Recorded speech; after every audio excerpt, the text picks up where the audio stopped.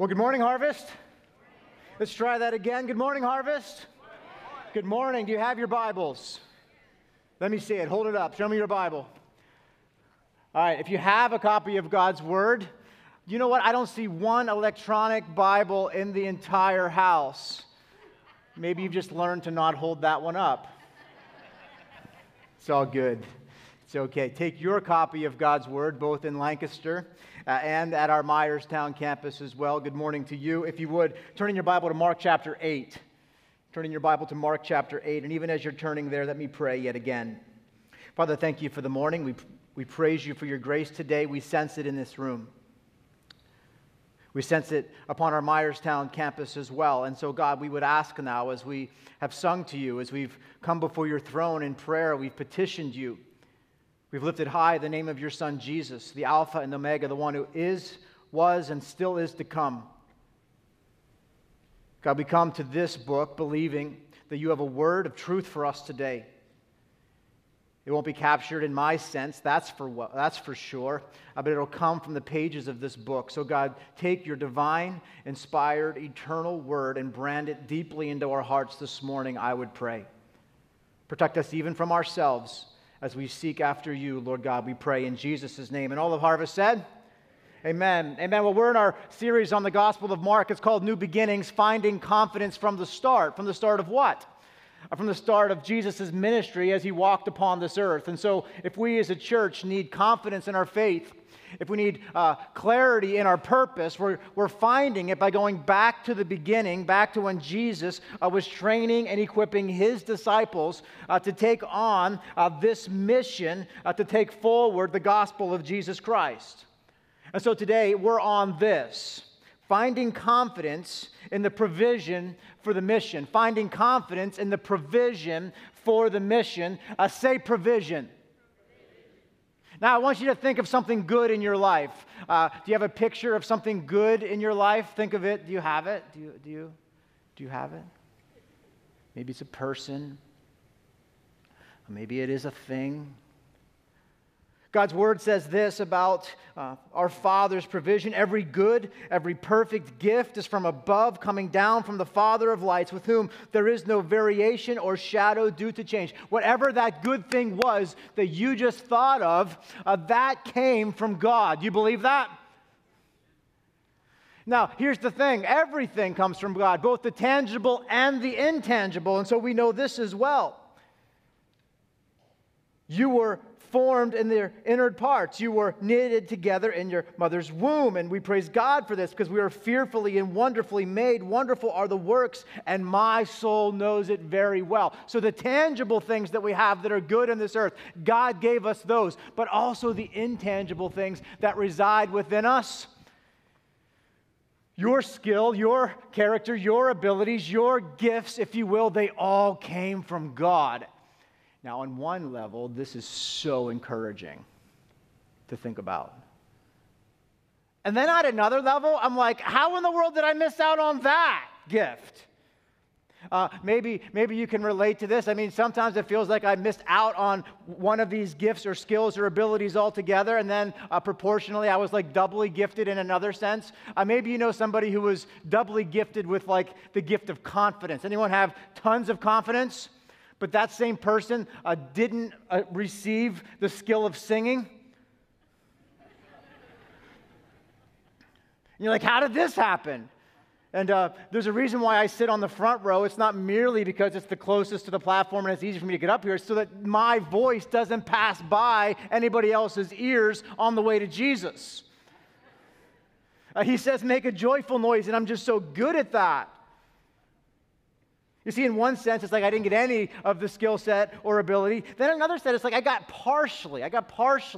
Maybe you can think of something that you feel like I got partially this ability. Like I'm like partially handy. Anyone partially handy? Like I know how to work a tape measure. I know there's 16 little marks on there. Just count them between the inch. Anyway, keep going. I can swing a hammer. I've only blackened my nails a few times, not with paint, but with by bludgeoning. I typically know the dangerous, I can tell the dangerous end of most tools. But you see, when it comes to being handy, when it comes to being partially gifted, there's one thing that I haven't been gifted in at all. There's one thing I won't even come near as it pertains to being handy, and that is the realm of electricity. I kind of have an aversion for invisible things that can kill me. Now, here's the thing with electricity. I fear this thing. I've never seen electricity, but I've seen the effects of electricity. Are you with me? But you see, the Lord, He provides, He gives us provision with reason, with rational sense. And while I've never seen electricity, because God has given me rational sense to discern cause and effect, I believe in this intangible thing which I've never seen called electricity, because every time I've taken and plugged something in for it to work, they tell me there's electricity running through this cord. And every time I go to plug something in,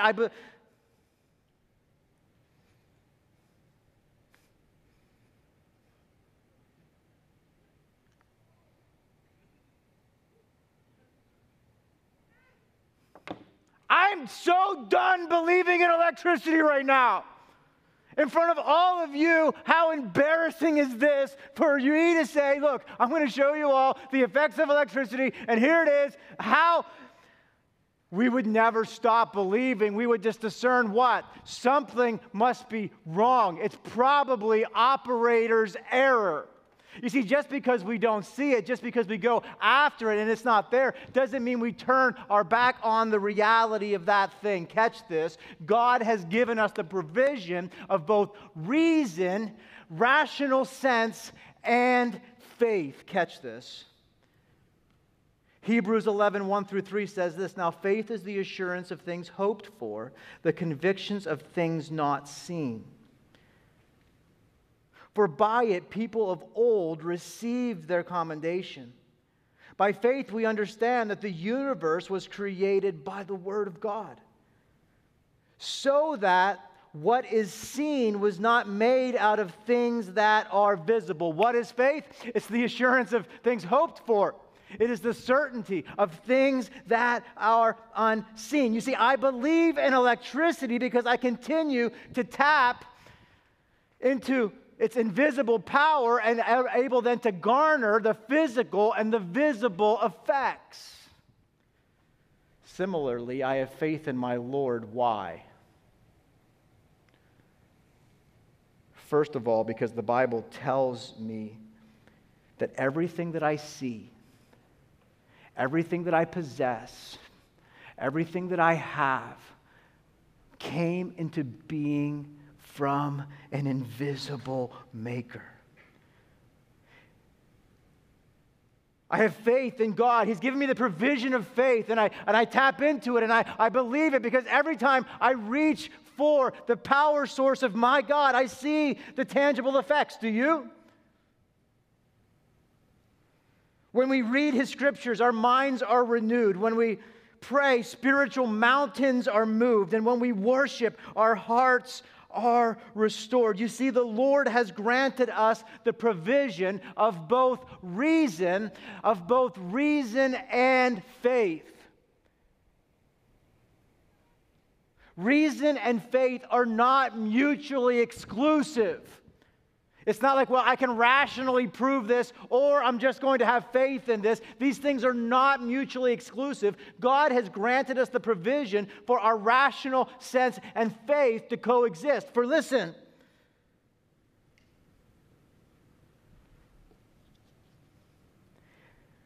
faith is the rational conviction of things unseen. Faith is the rational conviction of things unseen. Now hear this. Faith is the way we make rational sense of intangible things. Faith is the way. Got your thinking caps on? Faith is the way that we make rational sense out of intangible things. I can't see it. I'm not quite sure how it works, but my faith is the rational bridge that is built between what I see tangibly and what I can't quite get my hands around. Faith is the rational bridge that enables us as believers, as we come to God's Word, we read it here, and so we say, listen, The objective truth of God's Word provides for me the tangible, objective truths that enable me to make rational sense of intangible things. You see, faith is a provision. Faith is a provision. It's a gift from the Lord. It's a gift from the Lord. And the gift of faith is a provision for the mission, and faith is also a gift of the mission. It's for the mission and it's of the mission. Hear this, at the fundamental level of mission is faith. Because without faith, there is no mission. And without the mission, there's no calling anyone to faith. At the fundamental level of the mission of God, it's a mission for faith. It's a calling to faith. It's an acting out of faith. And there is no mission lest God provides us the provision of faith. This assurance of things hoped for. This belief in things that are unseen. Where does it come from? It comes from God. Where does your faith come from? Say God. And so today, Jesus is going to equip his disciples on how to respond and how to properly receive this provision of faith that is granted to us by the Father. Today, we're going to see 4 responses to the Lord's provision of faith. Are you ready to see these responses? Are you ready to be strengthened in your response of faith? If you are, say, let's see it. 4 responses to the provision of faith. Here's the first one. The first response when the provision of faith is offered is not a great one in our text today. It's actually this: faith is denied by demands. The Lord offers faith, and the religious leaders, take a look. Verse 11, the Pharisees came and began to argue with him. Now, you remember the background of the text last week. We've been looking for the last 2 weeks. Jesus is on his Gentile mission. He travels way out of his way to Tyre and Sidon. He reaches out unto the Gentiles. He actually heals a mute man. You remember then he doubles over and he does the feeding of the 4,000 miracle. It mirrors the feeding of the 5,000 miracle, except for the people group is different. The 5,000 was primarily to Jews. The 4,000 was primarily to Gentiles. Verse 10, so after this miracle, and immediately then Jesus got into the boat with his disciples and went to the district of Dalmanutha. Now verse 11. Apparently, he barely gets out of the boat, and the Pharisees came and began to argue with him. Y'all remember the Pharisees? It was only a chapter ago, a few messages ago, that Jesus would have looked some of these Pharisees in the eye, and it was the whole hand-washing debacle. You remember the hand-washing debacle? I can't believe that you're letting your disciples eat food with unwashed hands. You remember what Jesus says to those religious leaders? He calls them what? Hypocrites. So show me on your kind of your acceptance level of like how excited and accepting are the Pharisees right now of Jesus? Like on a scale of like, yo, let's be bros, to like, we don't like you anymore. Ready? 1, 2, 3. We're down here. Jesus is not the Pharisees' favorite person for sure. And so they come with their bazooka arguments loaded, and they start to fire at Jesus. It says here they began to argue with him. And what were they arguing with him about? Look, Pharisees came and began to argue with him, seeking from him a sign that was from heaven. They're like, whatever are you doing these miracles? We've seen your type come through here before. We've seen other false messiahs come and go. And so here's what we need from you. Here's what we need from you. What we need from you is actually a sign from heaven. None of these wimpy miracles. We want like something that is undeniable. Come on, bring some fire out the sky.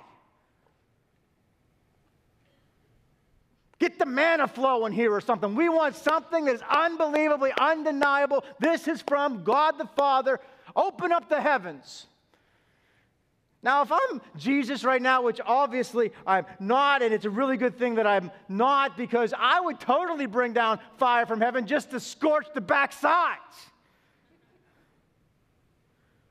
Why are they asking for this sign? These guys have seen Jesus perform miracles. But you see, they're not asking for a miracle. The Greek word for miracle is dynamis. They're not asking for a miracle. What they're asking for is a sign. Semeion, it's an authoritative act. It's an authoritative act of God. Why are they asking for it? Look at what the text says. They're seeking him a sign from heaven. Why? Why? What's the word in your Bible? They're seeking a sign to what? What's the word in your Bible? Test. Test. The Greek word for test here is actually tempt. They're asking for a sign to tempt Jesus. Does it sound familiar from another passage that we studied a while back where Jesus is tempted by the adversary? Are you hungry? Are you hungry? Come on. Turn this stone into bread and come on, look, I'll give you all that you see and come on, throw yourself down off of this temple. Here's what I want you to see, that we have a high priest who can sympathize with our weaknesses, who is tested in every way. Jesus' testing was not merely accomplished in the desert. What I want you to see here is he was tempted, or he was tested amongst his ultimate adversary, but even amongst the religious leaders, the testing continued because you have a high priest who can sympathize with your weaknesses. And the testing for me in this moment would be like, I'm tired of your nonsense. I'm tired of you questioning me. I'm tired of all the doubting. I'm tired of performing miracle after miracle and sermon after sermon, and you guys still not hearing it. And wouldn't you be like, come on, heaven, rent, fire, fall. How many sermons must I preach, and how many miracles need I perform, and how many loaves of bread do I need to multiply?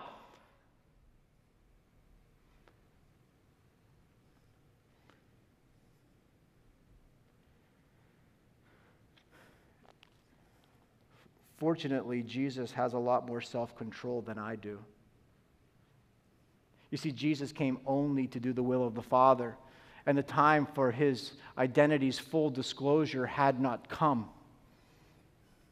And so, demonstrating self-control, look at verse 12.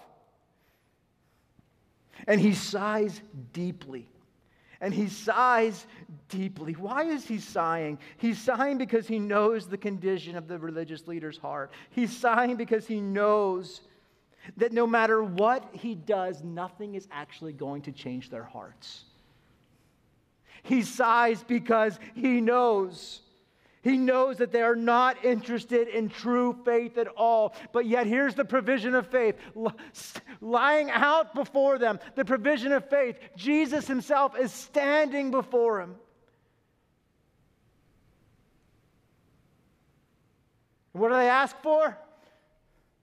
Give us more. Give us a sign. Not no wimpy miracle either. Remember this about miracles. We're building a theology on this, I believe, through our study of Mark. Remember this. Miracles, context after context, situation after situation, were performed in the presence of faith. Miracles were performed in the presence of faith and to confirm the faith of those upon whom the miracles were performed. You see, the religious leaders in this context are completely denying the provision of faith altogether by demonstrating a demand. By demanding, they're showing that there is no faith at all. Note this. If you're a person who needs to see it to believe it, if you're a see it to believe it kind of person, what this says is even when you see it, you won't believe it. If you're a see it to believe it type of person, what this passage is making abundantly clear is that you won't receive it and you won't believe it even if you see it. Verse 12 continues on, and Jesus says this, and he sighed deeply in his spirit. Why does this generation need a sign? Why does this generation need a sign?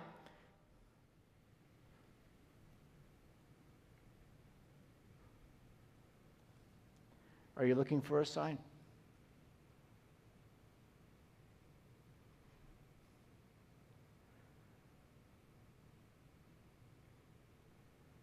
Have you stepped away perhaps from your faith because you were looking for something specific? It didn't happen the way that you wanted it to happen. And all of a sudden, here you sit empty-handed and you're looking and you're saying, no, I can't believe. I won't believe. Faith is the way by which we make rational sense of intangible things. God is offering you the provision of faith. And you're like, I'm not going to believe it until I see it. And what we're saying today is this: you're not going to be able to see it until you believe it. I want to see it to believe it. And what this text is making abundantly clear is this: you won't believe it or you won't see it until you accept the provision of faith and believe it. Why does this generation need a sign? Why do they have to test me?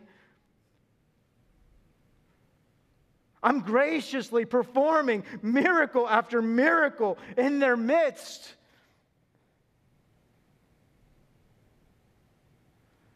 But it's got to be done on their terms and in their way and at their beckoning before they'll believe it.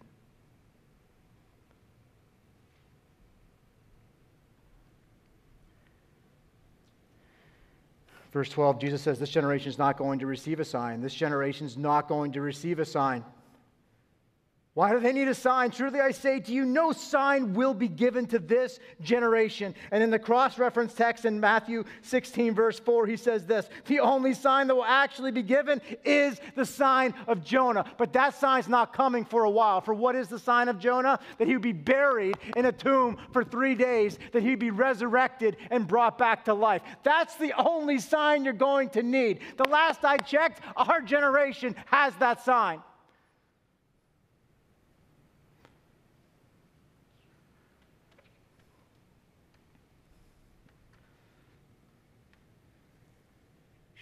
And with that, Jesus says,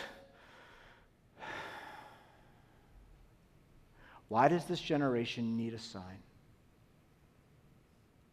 No sign's going to be given to them except for the sign of Jonah. And he drops the mic and he walks away.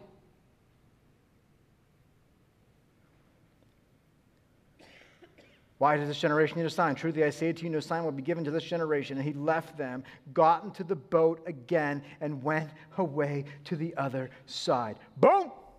That's all I got. Listen, demanding a sign is not a proper response to the provision of faith. It's okay to desire a miracle in faith, but it's not okay to demand a miracle for faith.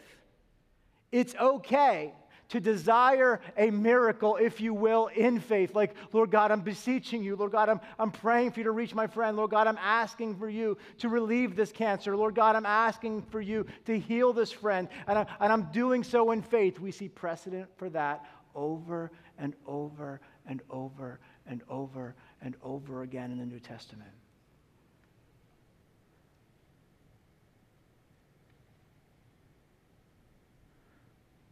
But if you're taking that good thing and you're saying, I'm not going to believe until that's done,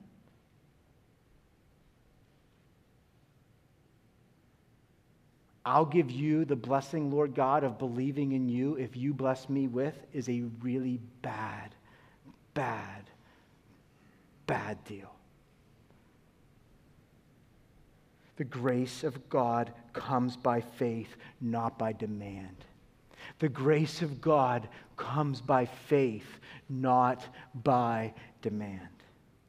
And so the religious leaders are demanding, and in their demanding, they're denying the very provision, which leads to the second way that faith is not so well received in this context, and it's this. The provision of faith, secondly, then, is diluted by deception. God offers us the provision. The religious leaders deny it by demand. Now, Jesus' very own disciples are going to dilute it. Take a look at the text, verse 14.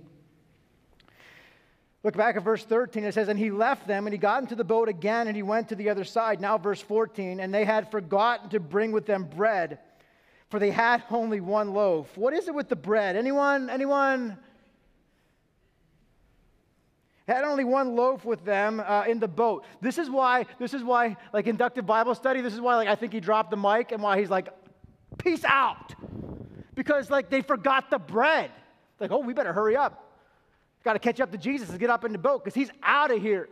And so apparently they left so abruptly that they ain't got no bread. And so here's what you have to ask yourself. How in the world do we go from like feeding 4,000 people, 7 hamperfuls of bread left over, and all we got left now is one measly loaf of Wonder Bread?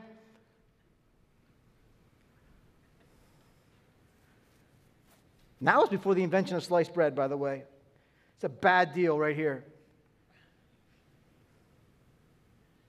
And so here they are, the disciples, going back and forth.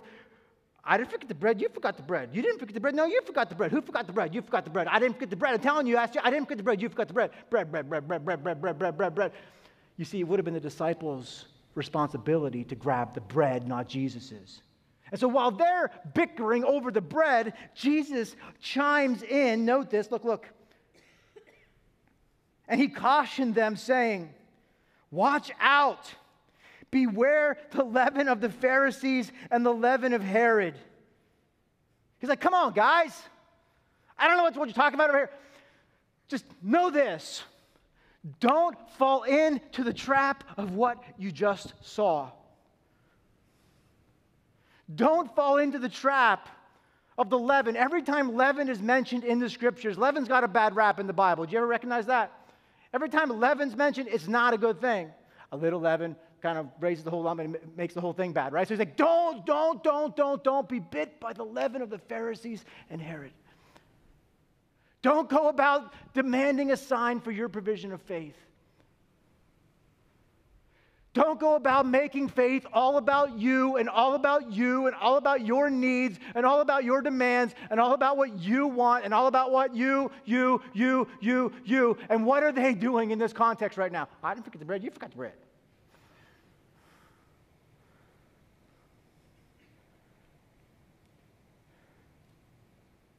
He's like, don't demand a sign. And what are they in the business of doing?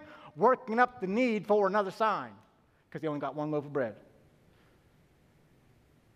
And this is the amazing thing. Jesus does not say beware very many times in the New Testament. And so I'm thinking if Jesus Christ himself is saying, yo, caution, beware, you should probably lift up your eyes and tune in your ears to whatever Jesus is saying. And they're like, somebody say something? Look at the text. I didn't forget the bread, you forgot the bread. I didn't forget the bread, where's the bread? We only got one loaf of bread, I can't believe we only have bread. Jesus comes in, watch out, guys, come on, beware of the leaven of the Pharisees and the leaven of Herod. And it's like it almost appears in the text like they just gloss right over it. Verse 16, and they began discussing one another the fact that they had no bread. And it's verse 17, and Jesus, aware of this, said, yo, hey, tree. Hey, wall over there.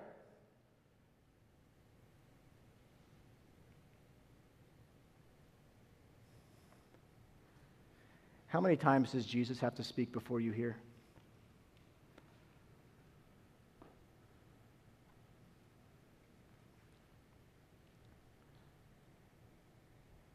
many times you got to comb over the same truth? How often do you wake up in the morning, look into the mirror and see the condition of yourself and then walk away and forget again?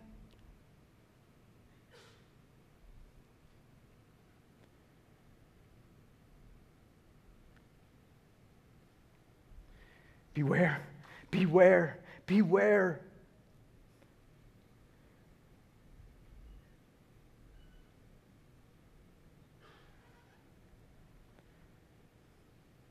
Jesus begins to ask them a series of questions, and maybe we would put ourselves on the questioning end of these questions. Look at verse 17. Jesus, aware of this, said to them, all right, okay, I got some questions for you guys. Here they come. Are you ready? Are you ready? You better be ready because they're about to fly. Here they come. Well, why are you discussing the fact that we have no bread? Do you not yet perceive or understand? Nope. Are your hearts hardened? Yep. Do you have eyes and not see? Yep. How about having ears? Do you not hear? Nope. Do you not remember? Apparently not. Do you not remember when I broke 5 loaves for 5,000? How many baskets full? How many baskets full of broken pieces did you take up? Come on, tell me. Tell me. They're like, 12.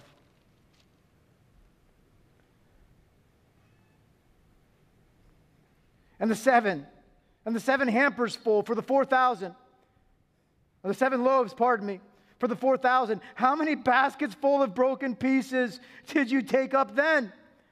And they were like, 7. And he said to them, do you not yet understand?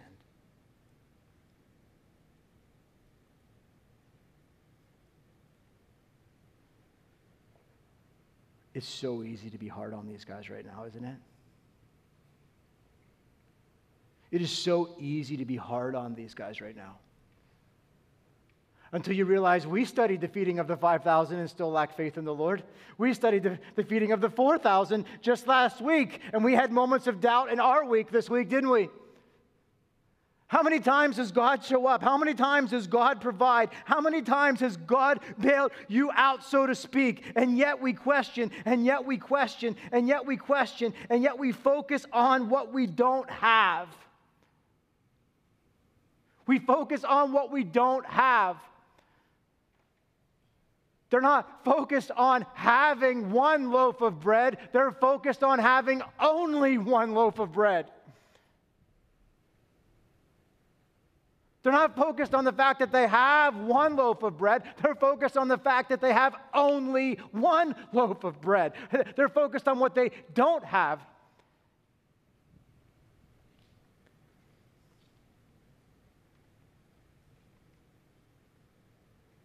And Jesus said, guys, I'm trying to warn you to not allow your faith to be diluted by the self-indulgence, the self-preservation, the self-demanding teaching of the Pharisees.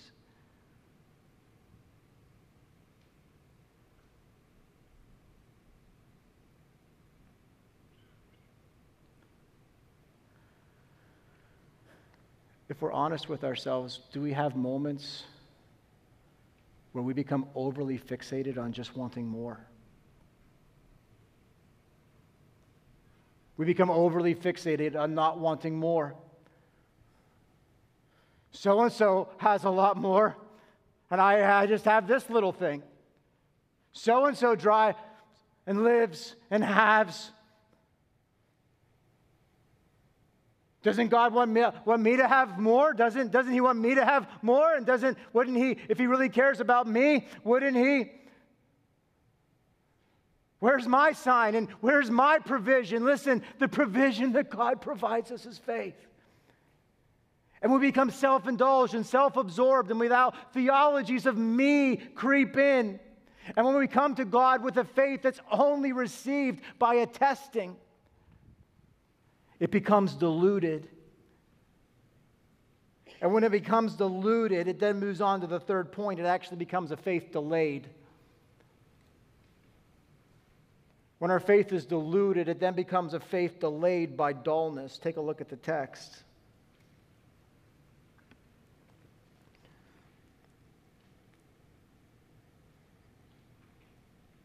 Again, Jesus is like in the business of dropping the mic, apparently, in these passages. He sighs, looks to heaven, you're not getting a sign, I'm out. He looks at his disciples, ratchets off a number of questions, leaves a rhetorical one hanging, and they're gone. Look at verse 22. And then he came to Bethsaida. And he said, and some people brought to him a blind man. Gears are shifting now to a whole other context, but watch the theme unfold here. And some people brought to him a blind man and begged him to touch him. And he took the blind man by the hand and led him out of the village. And when he'd spit on his eyes and laid his hands on him, he asked, "Do you see anything?"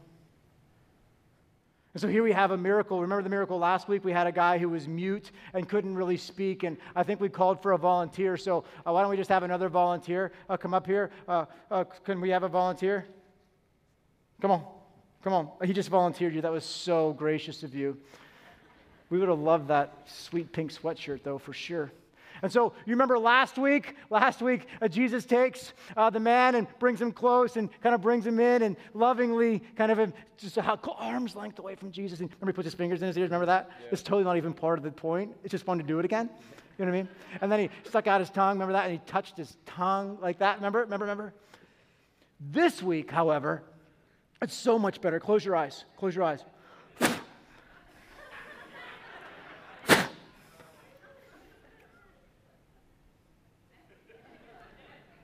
What do you see?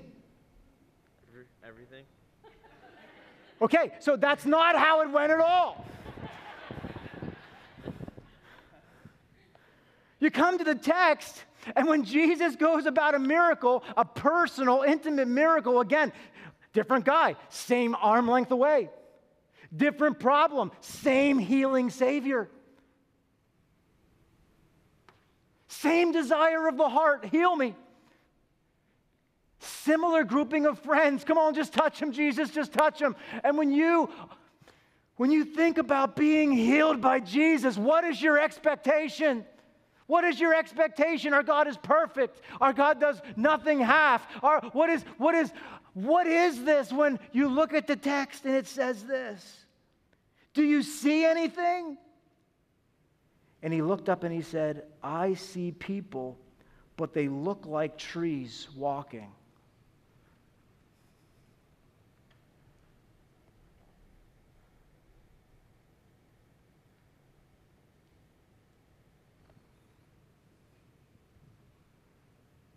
We've been through 8 chapters now. Like, when Jesus does something, he does it. I think I've actually preached that point. Like, our God, I think even last week, did the crowd not say, he does all things well? He does all things well. He does all things well. And now this healing results in a partial healing? What in the world is going on? How many of you believe that Jesus does all things well? Raise your hand. How many of you believe that Jesus does everything for a purpose?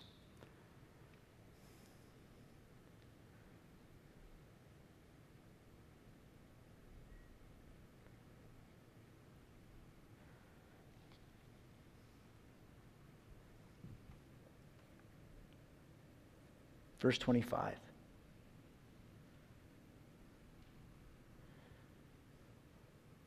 The man couldn't fully see yet because Jesus wasn't done.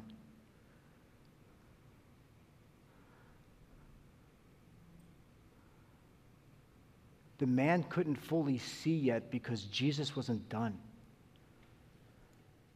The man saw it blurry because Jesus was only partially through the miracle. You see, I don't have full rational sense of this yet because God isn't complete with what he's doing. He's only partially way through. And see, my expectation of Jesus' miraculous work and Jesus' healing and Jesus' presence is, I pray today and it's done now. You see, when I want my faith strengthened, I want to bring a test before the Lord, and I want Him to show me a sign. But yet God provides us this caution. Come on, don't let the leaven of the Pharisees and Herod and this demanding of these types of things and you focusing on what you don't have and what you really want right now. And so now here, some of you may be in the midst of God's miraculous work in your life and you don't see it clearly right now. And what you need to know is this: if you can't see the Lord in the midst of your trial, He's not done yet. If it all doesn't make sense, He's not done yet.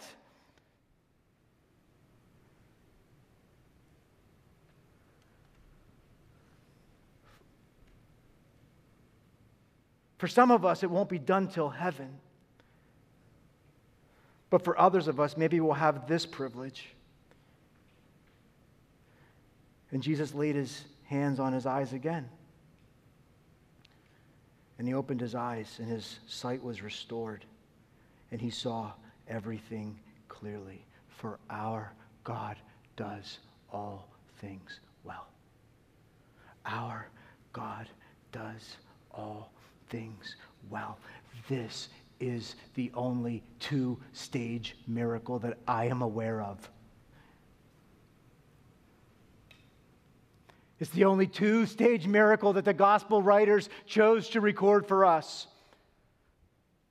And so if every other time Jesus healed and it happened like that, if every other time He healed and it happened like that, then why in the world this time? You need to be asking that question. Why is this time different?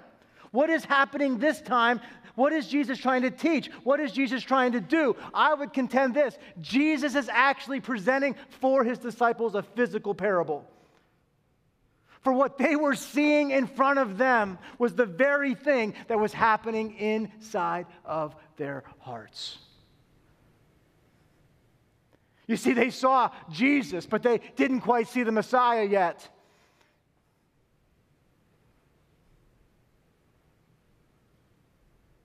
They saw Jesus for sure, and they knew He could work miracles, but they hadn't quite resolved the fact that He was the Son of God.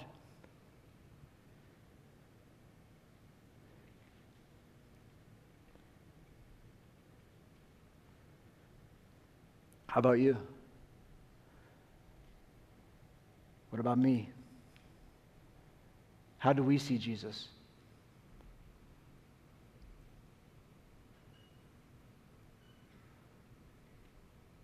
I feel like I can make out a little semblance here, but it kind of looks like trees walking right now. It kind of doesn't really, I don't really have a full grasp of this. And kind of, if I had to be honest, I was actually letting a little leaven of other false teachers get into my theology. And what I see when I look at Jesus is kind of a smiley Jesus who just wants to be my friend, who's there for me any time that I want Him. And then other times, I got to be honest with you, I see a frowny Jesus who just isn't happy with the world. And other times I look and I see an angry Jesus. And then there's times where I see a sappy Jesus. What kind of Jesus do you see? You see, in the first century church, I don't think it's that much different today. They were looking for a politically savvy Jesus. They were looking for a political revolutionary Jesus. They had no problem seeing that was, maybe this is the politically savvy Jesus who's going to lead out the revolution that we've been asking for.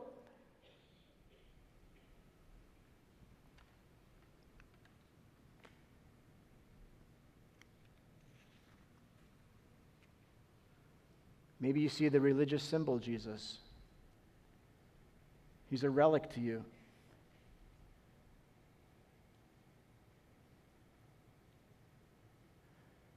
Maybe you think of Him as a caricature that's good for others.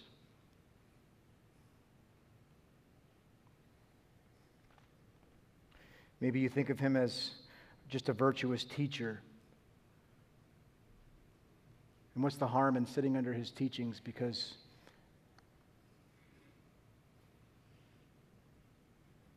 Their minds were dull. Their minds were dull and their hearts were hard. They were focused on their desires, but the Lord was about to change it all. God offers the provision of faith. God offers the provision of faith. And the religious leaders and so many of us, we deny it by our demands. Then there's others of us who we sit here and like the disciples, we dilute it by deception and we let false ideas of who Jesus is creep into our minds. And then, if we had to be honest, there's a dullness about us. But yet here this provision rests out before them. And it seems as if Jesus holds none of this against them. For look at verse 27.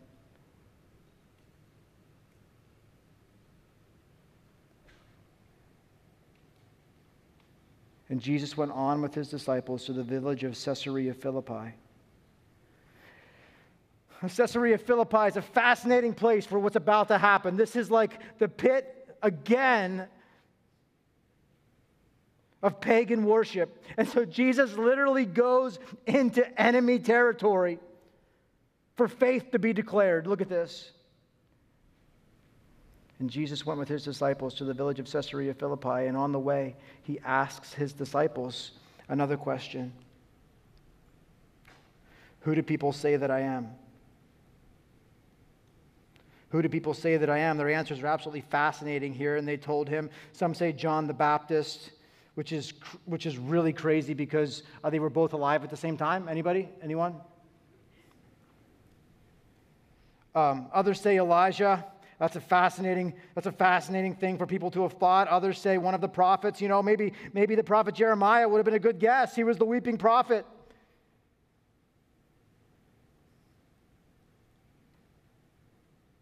Who do others say that I am? Who do others say that I am? Some say this, others say that. Okay, guys, but now here's the question. Here's the question of all questions. Here's the question that will decide whether you actually receive the provision of faith or not. You can deny it, you can delay it, you can dilute it, or point four, you can declare it by faith. And he says to them, but who do you say that I am? Who do you say Jesus is? Who is Jesus Christ to you? And Peter speaks up on behalf of the group and says,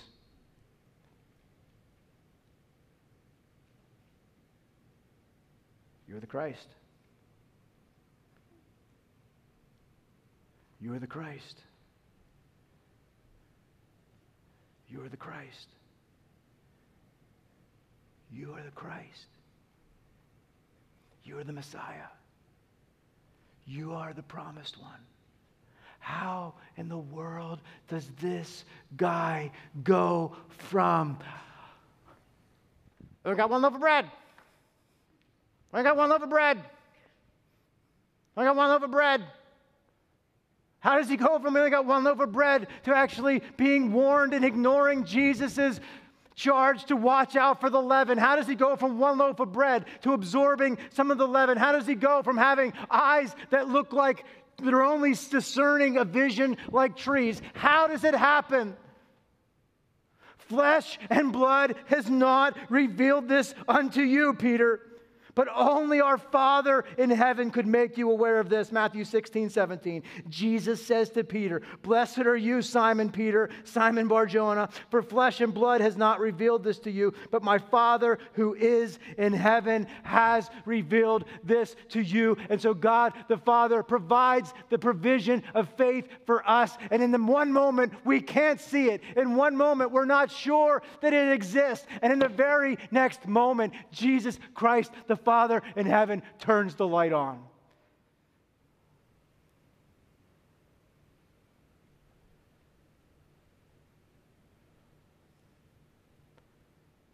And some of you are trying to convince yourself with signs, and you're trying to read the right book, or you're trying to pump your loved one with the right information at the right time. And there's one way to reach the lost soul is to fall upon your knees and ask the Father to give them the provision of faith. Is to fall upon your knees and prove to your own self that you believe what it is that you say you believe.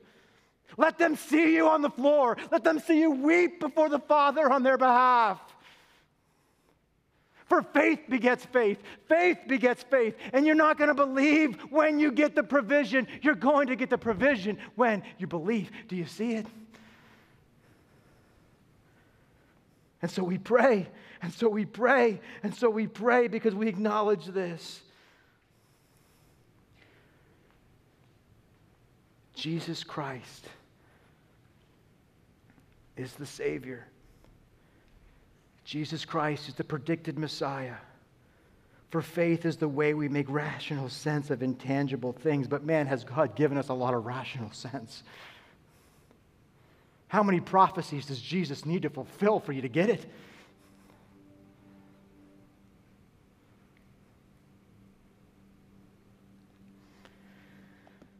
But I don't see clear images yet. I feel like I still see trees. And I've tried to see, and all that I can see are people walking around like trees. Let me ask you this. Did Peter truly get the depth of what he was saying? Did Peter truly understand the depth of the truth that he was declaring? Absolutely not.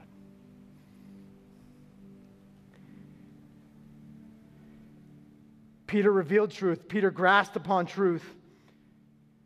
Is what Peter declared true? Is what he said true? Absolutely. Of course it's true. But Peter didn't fully understand.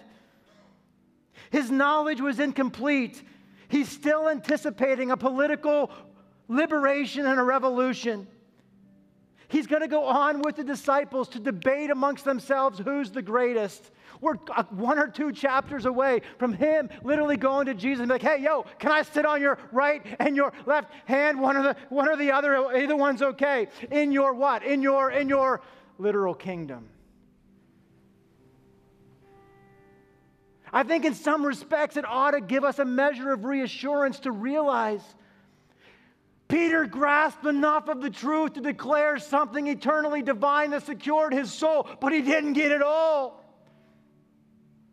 The day was coming, Luke 24, when Jesus would take the scales completely off of his eyes and he would get the whole thing. And he would say, hey, yo, it was me in the fiery furnace. It was me that the prophet spoke of.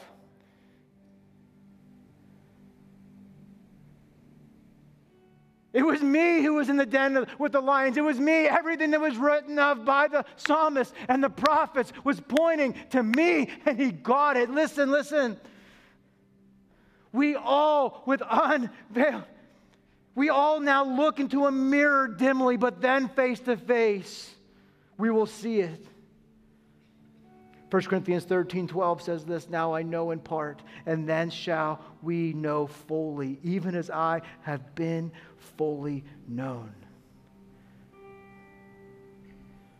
For Peter, the day would come when he would see it and fully understand, and the day will come for us as well. Does it not warm your heart to realize that you have not scraped the bottom of the depths of the reality of who Jesus is yet? Doesn't it reassure you to know that your mind will be continually blown day after day after day after day after day? If you're faithful to embrace the provision of faith, your mind will be blown again tomorrow by who Jesus is. But yet this eternal truth prevails. Jesus Christ, behold, the time has come. The kingdom of God is at hand. Repent and believe. Believe what? Believe that Jesus is the Christ. Believe that Jesus is the Son of God.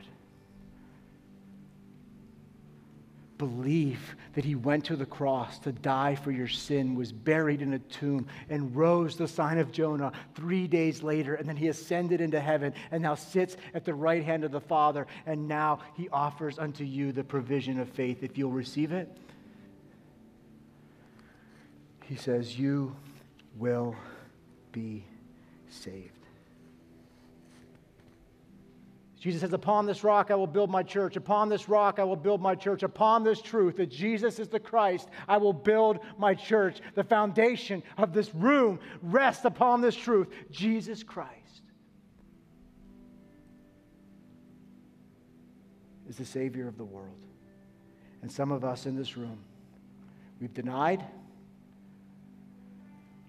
we've delayed, we've allowed the dullness of our senses to keep us from declaring this truth that will rest your soul secure for all eternity. And I say this, ask for faith. Don't ask for a sign, ask for faith. I believe it's a prayer that the Lord will answer every time. And so, Father, we pray that you would give us the faith that we need. That you, Lord God, by the means of provision, that you would fill our hearts with devotion, with commitment, with understanding. Lord God, turn the light on. Father, drop us to our knees that we would pray for those whom we love the most. Father, may we have a heart of compassion for the world. Father, we've given our lives to this because we believe this. We believe that eternity hangs in the balance. And so, Lord God, we cry out on your behalf that you would save those in this room who need this provision of faith. Grant it to them. Grant it to them. Supernaturally, in this moment, awaken their souls to this. Cause them to see beyond the one loaf of bread, to see the abundant table that you've set before them, Lord God, I pray, in Jesus' name. Amen.